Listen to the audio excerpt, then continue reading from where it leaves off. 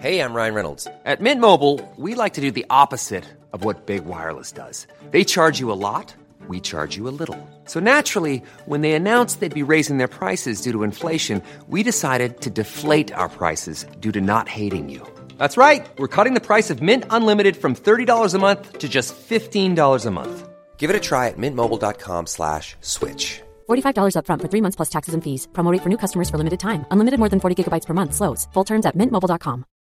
Millions of people have lost weight with personalized plans from Noom. Like Evan, who can't stand salads and still lost 50 pounds. Salads generally for most people are the easy button, right? For me, that wasn't an option. I never really was a salad guy. That's just not who I am. But Noom worked for me. Get your personalized plan today at Noom.com. Real Noom user compensated to provide their story. In 4 weeks, the typical Noom user can expect to lose 1 to 2 pounds per week. Individual results may vary. Hi, I'm Daniel, founder of Pretty Litter. Cats and cat owners deserve better than any old-fashioned litter. That's why I teamed up with scientists and veterinarians to create Pretty Litter. Its innovative crystal formula has superior odor control and weighs up to 80% less than clay litter. Pretty Litter even monitors health by changing colors to help detect early signs of potential illness. It's the world's smartest kitty litter. Go to prettylitter.com and use code ACAST for 20% off your first order and a free cat toy. Terms and conditions apply. See site for details.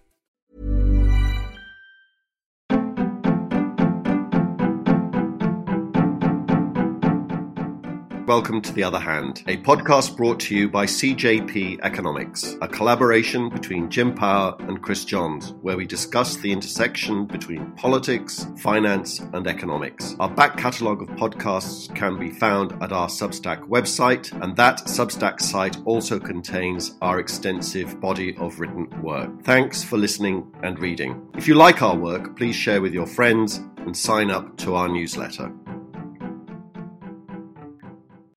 Could I start off this afternoon by just talking about what the Bank of England didn't do this week? The last time we spoke, we were talking about the possibility of a Bank of England interest rate increase this week. And because that expectation had certainly been created to some extent, we said at the time that an interest rate increase would be a mistake, but the Bank of England had backed itself into a bit of a corner. So how do you interpret what the Bank of England didn't do yesterday? My overarching comment is that they made a bollocks of it because they've got a new governor, a guy called Andrew Bailey, and a new chief economist, a guy called Hugh Pill. And like most senior central bankers, Mr. Pill is ex-Goldman Sachs. Goldman Sachs, or alumni of Goldman Sachs, seem to run the world these days. And both of them have made speeches, given interviews in recent weeks, strongly hinting that interest rates would rise this week. The overwhelming consensus of opinion was that they had told us that interest rates would rise this week. And then they didn't. Central bankers say that their job is to be boring and not to be exciting, and they have caused havoc. They caused havoc in the bond markets, which is a very important financial market, and in a small way, they've caused havoc in the foreign exchanges because sterling has inevitably weakened a touch since then, and has certainly stopped going up in the way that it has recently. This is not the way to conduct monetary policy. You conduct monetary policy so that it doesn't make headlines, which is in fact what the Federal Reserve, the US Central Bank, did this week. It managed to start what is called tapering, which is taking its foot off the monetary accelerator.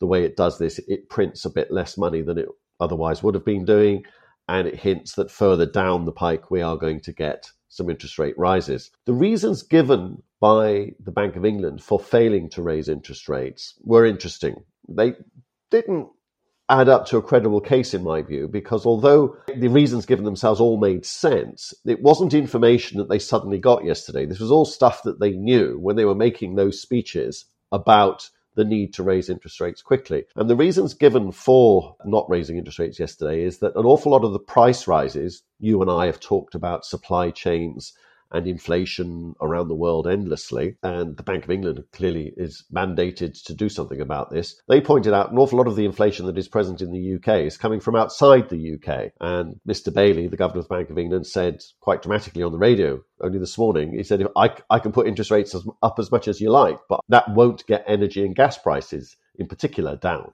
It won't get the oil price down.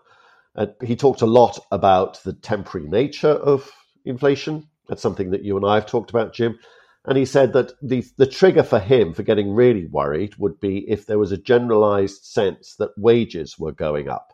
He welcomed the fact that some wages are going up in these poorer quality jobs that we know about. He seemed to think that was great, and I think we all would applaud that as well. But he doesn't think that there is a generalized wage problem in the UK. Now, as I say, that all makes abundant sense. But the fact is, he knew all that when he made those speeches about putting interest rates up. So it's a curiosity as to why they did back themselves into that corner. What was also interesting in what they did yesterday were the documents that were released alongside this decision not to raise rates. And the forecasts for the UK economy are horrible. Growth is peaking about now. Growth is going to fall over the next couple of years. In 2024, I think it is, to 1%. So they have a very negative view of the underlying potential of the UK economy. So this year it's going to grow by about 7%, which is the bounce back from the minus 9% of last year, the pandemic year. Next year it'll be 5%. In 2023, it'll be 1.5%. And in 2024, the UK economy will manage a massive 1%. Now, these are all forecasts, but they're pretty grim forecasts, not just in and of themselves, because forecasting a few years out your GDP growth rate to be 1% suggests that's where you think the trend, underlying rate of growth of the UK is. And that's not good, 1%. That's not good for anybody in the UK. And it's not good for the government either. Because remember, Boris Johnson has promised this high productivity, high growth, high wage economy for the next few years. And there's nothing resembling a high growth, high wage, high productivity in the Bank of England numbers. And Chris, can I just ask you, what is the basis for that Bank of England pretty depressing outlook on the economy? I think it's got two things. I think it's the underlying rate of productivity growth, the way in which they model it. It's been a problem in the UK for years. They clearly think it isn't going to get any better. And it's explicitly saying that Boris Johnson's high productivity, new economic model just isn't going to be present. It's not going to happen. So, for example, the average hourly labour productivity between 1998 and 2007, so a period, a reasonably high period growth for productivity, was about 2%. Over the last 10 years, or at least the 10-year period, 2010 to 2019, hourly productivity in the UK was 0.75%. That was all. And what basically they're saying is that that's what's going to continue. That the labour force isn't going to grow very much because we don't do immigration anymore in the UK. And that the only growth that we'll get will be the sort of growth that we got in the first over the last 10 years. So I think that this is an economic problem, and it clearly is a political problem for Boris Johnson. But they also see inflation going up as high as 5% before coming back to 2%. Now, of course, you and I have talked endlessly about economic forecasts and that we need to be very careful. That's all these are, economic forecasts. They will be wrong, but they are from an official agency. They are from, these are the best forecasts that economists can come up with. So it's pretty bleak stuff. I sincerely hope that Ireland does a lot better than this, Jim. And I think that on the your official forecasts are for much higher growth rates in Ireland over this same period. We're looking at growth slowing from around 5% next year to about just over 3% by 2025. And I hasten to repeat what you've just said there about the dangers of forecasting a year out, not to mention 5 years out. But it is also indicative of a belief that the trend growth rate in the Irish economy will remain pretty strong over the next 5 years. So obviously the challenge for policymakers now is to make sure that everything that's done facilitates that sort of trend growth rate in the economy. I just want to ask you, going back to the Bank of England situation, back in 1997, when Tony Blair became Prime Minister and New Labour took the helm in the UK and Gordon Brown was appointed Chancellor of the Exchequer, one of the first things that Blair did was to give operational independence to the Bank of England, basically meaning that the Bank of England could set interest rates outside of the realms of political influence, which had been the case prior to that. The Chancellor gave an inflation target to the Bank of England, and it was up to the Bank of England to deliver that target. And if it failed, it had to write a letter to the Chancellor of the Exchequer explaining why that was the case. And it struck me, notwithstanding the travails of the great financial crash and COVID over the last couple of years, it struck me that was one of the most positive developments we've seen in UK economic policy making for a lot of years. And it also strikes me that up until this week, the Bank of England really, in my view, I may be wrong, but it strikes me that it didn't put a foot wrong. So what's happening? Is there a danger, Chris, that this sort of political malaise that Boris Johnson is creating is actually starting to infect the Bank of England? It's possible because all central banks do operate in the political environment of the country or the region in question, and there is a political element to anything that any central bank does. The central bank has to be politically savvy. I wouldn't give the Bank of England quite the 99 out of 100 marks that you gave it there. There were some, I think, pretty bad missteps, particularly during the financial crisis. Mervyn King's reluctance to step in to bail out the banking system in the early days of the crisis, citing things like moral hazard, was classic academic economic bullshit, in my opinion, to use a technical term. So they've done well on the inflation front, but on some of the other aspects of their management, I think that they left a lot. That particular episode left a lot to be desired. And big blots on your history, I think, do need to be remembered. We've talked before about the way in which the ECB messed up coming out of the financial crisis via an interest rate rise that was completely inappropriate. So all central banks have checkered track records, I think, not least the Bank of England. I don't think the Bank of England's independence is under any threat. I do think that there clearly have to be a lot more letters written over the next couple of years because inflation is going to stay over the target range for quite some time. But on the Bank of England's own forecast, surprise, surprise, by 2024, CPI inflation is back down to 2%. But for me, as I said earlier, the really big deal that could cause trouble for the bank in terms of, good people will make a lot of this and they will come under political pressure behind closed doors, is that their forecasts for real post-tax labour income over the next 3 to 4 years. Because in 2022 and 2023, real post-tax labour income on the Bank of England's forecast is negative, going to fall in the UK. Okay, Chris, can I just step in and defend my interpretation of recent Bank of England performance? And I'll try and take on the rubbishing of my interpretation of history that you have just described there.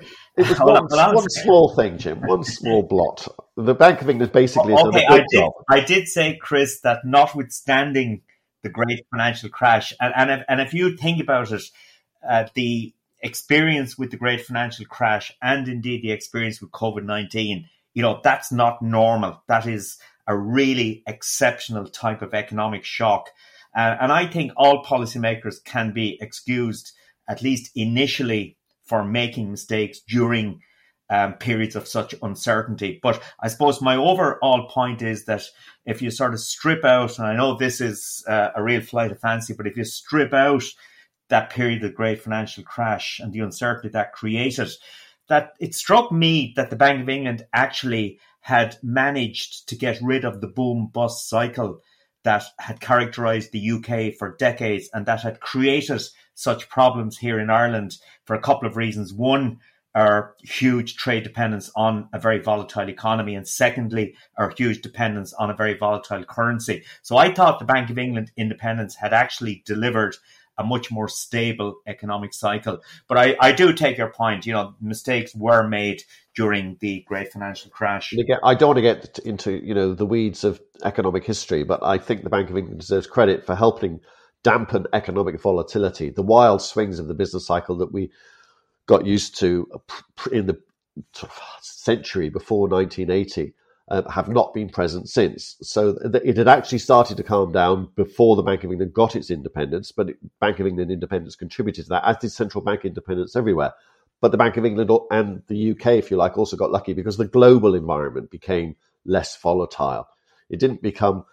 Volatility didn't disappear altogether. We've had some big ups and downs, but the last 30, 40 years, people might be surprised to learn, have been far less volatile than the previous 30, 40 years, notwithstanding the financial crisis and other bumps along the way. So the global environment has helped the Bank of England and all central banks deliver a more stable environment up until the present day anyway. The next few years might be interesting. But Jim, let's move away from the UK. I was going to bring you across the Atlantic, Chris. Go on. We've had the Fed this week, haven't we? Yeah, we've had the Fed, but we've also had this afternoon a US employment report for October showing that the economy created 531,000 jobs, which was significantly stronger than expected and also stronger than recent months. And indeed, the September originally reported increase of 194,000 jobs was revised up to an increase of 312,000. And the unemployment rate has now fallen to 4.6% of the labour force. So that does suggest that the labour market is starting to surge in the United States. And it's also, I think, interesting that employment in the hospitality sector did increase significantly. So is that an indication, for example, that the labour shortages being experienced by sectors like that is starting to sort itself out? So how do you interpret, and I guess particularly, Chris, in the context of what the Federal Reserve said this week, how does this employment report fit into their sort of narrative at the moment? Well, I think because the Fed, unlike the Bank of England and the ECB, the Fed has a dual mandate. It's supposed to deliver on low inflation and high employment, or low unemployment. And there's a lot of people think that that's a nutty mandate because they've only got one instrument, which is the interest rate hitting two targets. And there's a basic fundamental theorem in economics that you can't do that. Anyway, so they will welcome the fact that there's a lot of jobs growth, both in the most recent month. And as you rightly said, the revisions were also in the right direction as well. Some context, though, if you look at projections made just before the pandemic by independent forecasts for where employment would be today, so go back to before the pandemic, so 2 years ago really, to where they thought employment, if jobs just continued on their trend rate of growth at around that time to the present day, where would we be? We're about 6-7 million short. Although it's very welcome, they need to be placed in context. But it does suggest that the US economy has been a wee bit stronger than perhaps we thought, because we have been talking about it slowing down a lot over the last while. So it looks as if there's been, for all of the slow growth numbers or slowing growth numbers at the margin, it's been a job-intense period of growth, which is great. There's nothing that I've seen in the wage data to scare the Fed. So I think that they will say, happy days, we're meeting both our mandates, which is low inflation or inflation that is likely to fall. Because I think, like the Bank of England, they will be watching the wage numbers very, very closely. Because the way in which this inflation problem, as we have said so many times, becomes sustained rather than transitory, or more sustained than it already is if this wage growth, which we are seeing in some sectors of both the UK and the US economies, threatens or portends the classic wage price spiral. Some people think we're already there. I don't, but I have to acknowledge that it hasn't gone my way. So the Fed will be watching this somewhat nervously, but they will be basically pleased, but hopeful that their forecasts that inflation now starts to fall, or at least starts to fall through the course of next year, comes to pass. And it's the labour market. And as Andrew Bailey said about the UK, I suspect Jerome Powell will be saying about the US, that if the labour market starts to misbehave with respect to wages, then they are going to have to raise rates very quickly. They're not there at the moment, so they're not going to be there for a while, but that's going to be the swing factor. It's the state of the labour market. Yeah, it's an evolving story that we've discussed a lot and will continue to discuss. Here in Ireland, you've got an economy going gangbusters, generating so much tax revenue. I don't know why you don't start spending it, Jim. Those exchequer returns this week were extraordinary. Yeah. Why don't you make more of it? And why don't we've had two budgets recently, one in Ireland, one in the UK. Here in the UK, the Chancellor spent a lot of the tax revenues because the same phenomena is present in both economies. Buoyant, very buoyant tax revenues, much more tax revenue than was forecast only a few weeks ago. And yet your Chancellor, your Finance Minister, sorry, I mustn't use a UK expression for the Irish Finance Minister. Certainly must not. I apologise sincerely. He chose essentially to put it all in the bank, didn't he? Unlike Rishi Sunak. Yeah, he did really. We got two pieces of economic data out of Ireland this week. One is the Exchequer returns that I'll talk about in a second, and the other was the unemployment statistics for the end of October. The unemployment rate is now down the level of unemployment is down at 135,200. That's a decline of 18,400 in the last 12 months. And the underlying unemployment rate has fallen to 5.2% of the labour force.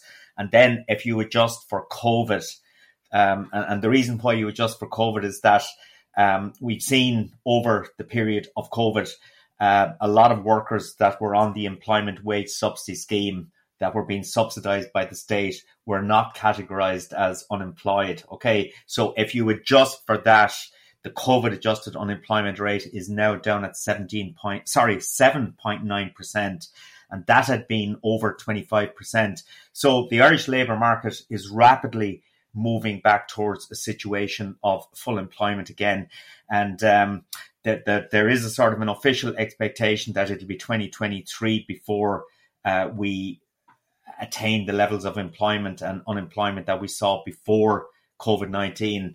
I have always believed it would occur much sooner, certainly by the middle of next year at the latest, and that certainly appears to be what's happening. In terms of the Exchequer finances, first 10 months of the year, and November is an important month for collecting tax revenues as well. But for the first 10 months of the year, we've collected almost 51 billion. That's 19.6% ahead of the same period last year.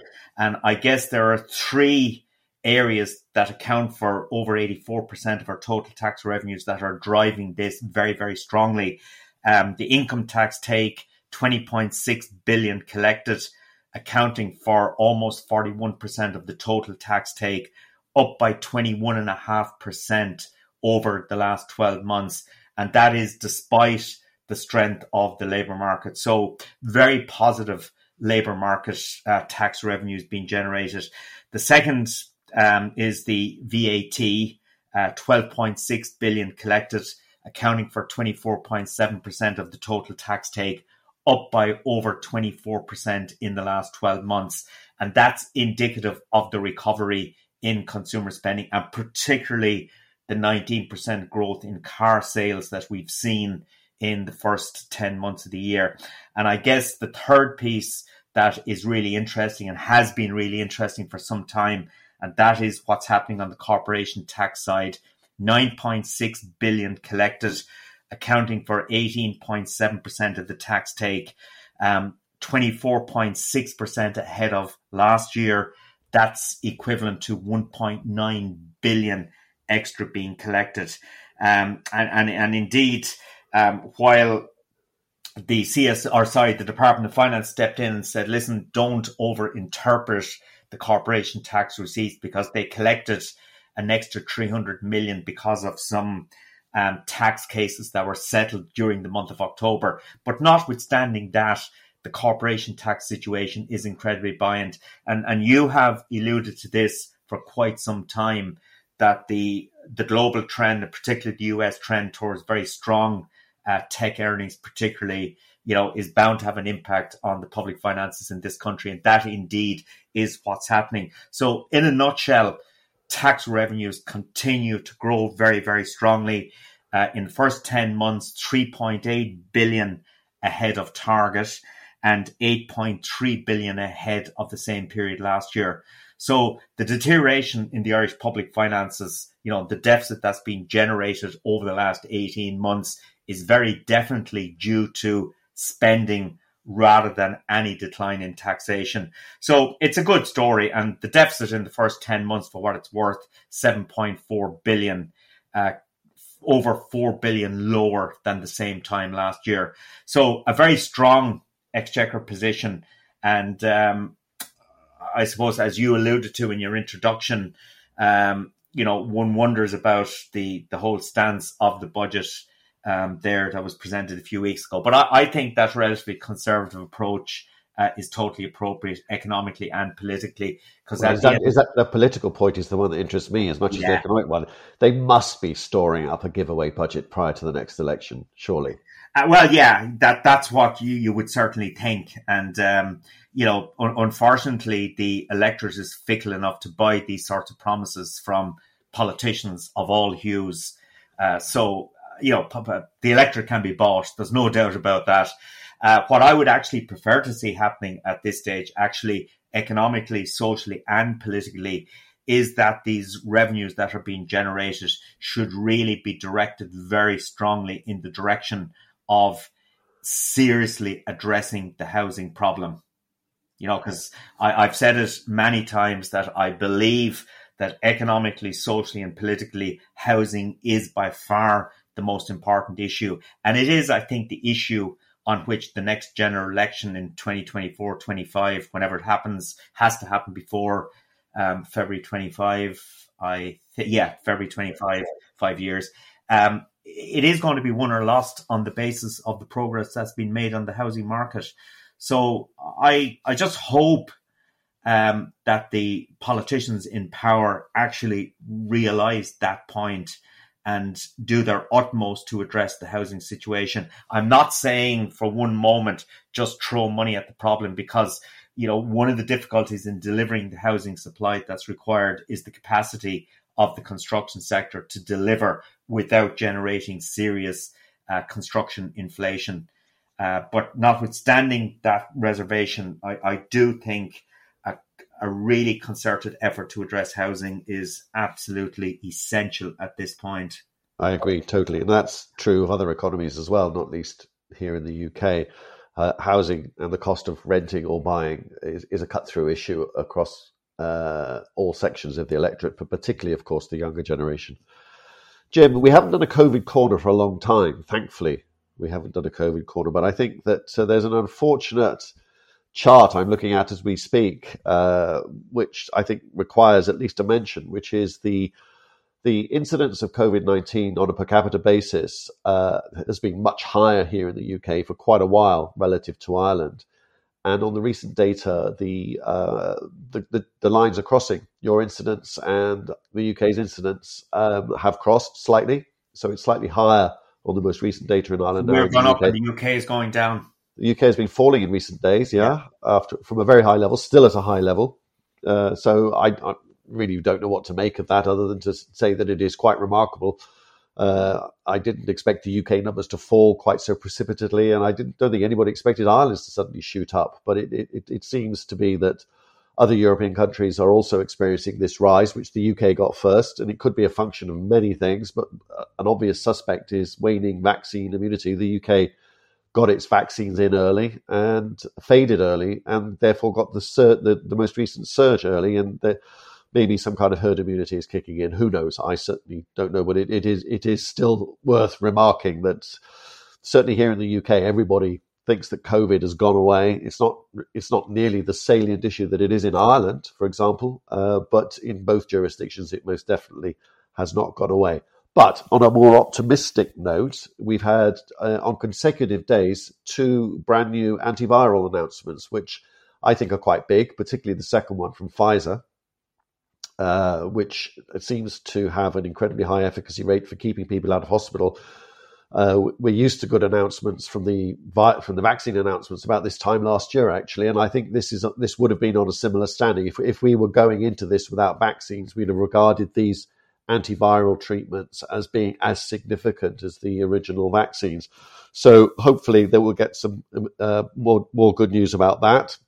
So praise for once for Big Pharma, for Big Tech. It's delivering.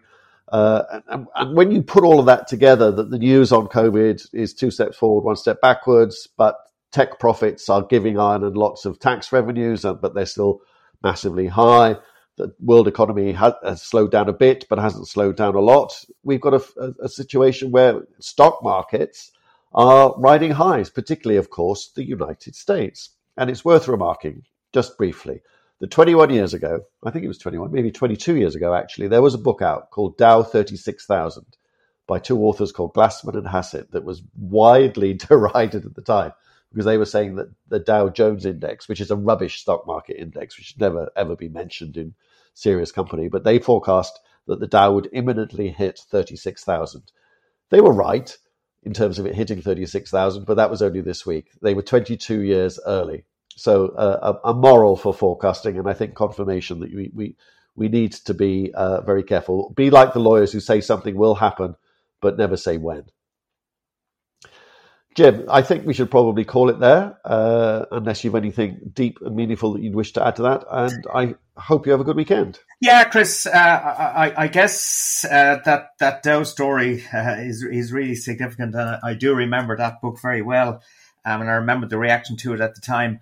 Just to say, I was back on the road this week, did 3 presentations in front of audiences, one in Neenah, one in Limerick, and one in Cork. Small audiences, all social distance, etc., etc. But it's great to be back on the road again. It's great to be standing up in front of live audiences. Long may it continue. Long may it continue. Feeling very positive. Thank you very much, Chris. Cheers.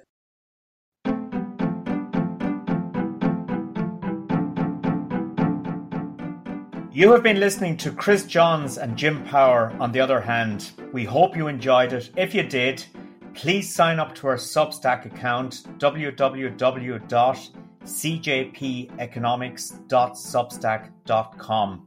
You can download our podcasts on Apple, Spotify, and other good podcast platforms. Hi, I'm Daniel, founder of Pretty Litter. Cats and cat owners deserve better than any old-fashioned litter. That's why I teamed up with scientists and veterinarians to create Pretty Litter. Its innovative crystal formula has superior odor control and weighs up to 80% less than clay litter. Pretty Litter even monitors health by changing colors to help detect early signs of potential illness. It's the world's smartest kitty litter. Go to prettylitter.com and use code ACAST for 20% off your first order and a free cat toy. Terms and conditions apply. See site for details. Planning for your next trip? Elevate your travel style with Quince. Quince has all the jet-setting essentials you'll want for your next getaway, like European linen, premium luggage options, buttery soft Italian leather bags, and so much more. And is all priced at 50 to 80% less than similar brands. Plus, Quince only works with factories that use safe and ethical manufacturing practices. Pack your bags with high-quality essentials you'll be wearing for vacations to come with Quince. Go to quince.com/pack for free shipping and 365-day returns.